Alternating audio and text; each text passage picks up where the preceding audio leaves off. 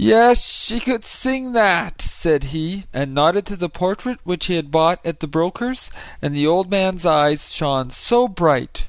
I will go to the wars! I will go to the wars! Shouted the pewter soldier as loud as he could, and threw himself off the drawers right down on the floor. What became of him? The old man saw it, and the little boy saw it. He was away, and he stayed away.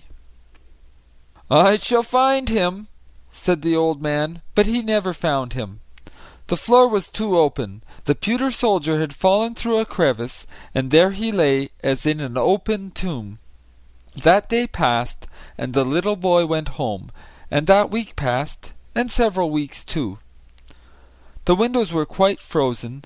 The little boy was obliged to sit and breathe on them to get a peephole over to the old house, and there the snow had been blown into all the carved work and inscriptions.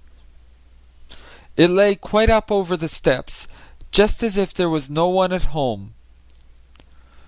Nor was there anyone at home.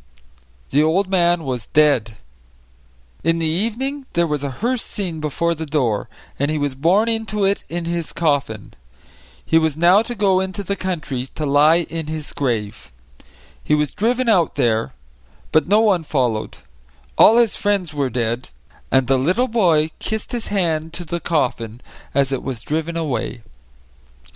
Some days afterwards there was an auction at the old house, and the little boy saw from his window how they carried the old knights and the old ladies away.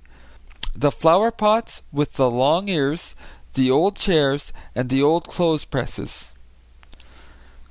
Something came here and something came there. The portrait of her who had been found at the broker's came to the broker's again, and there it hung, for no one knew her more. No one cared about the old picture.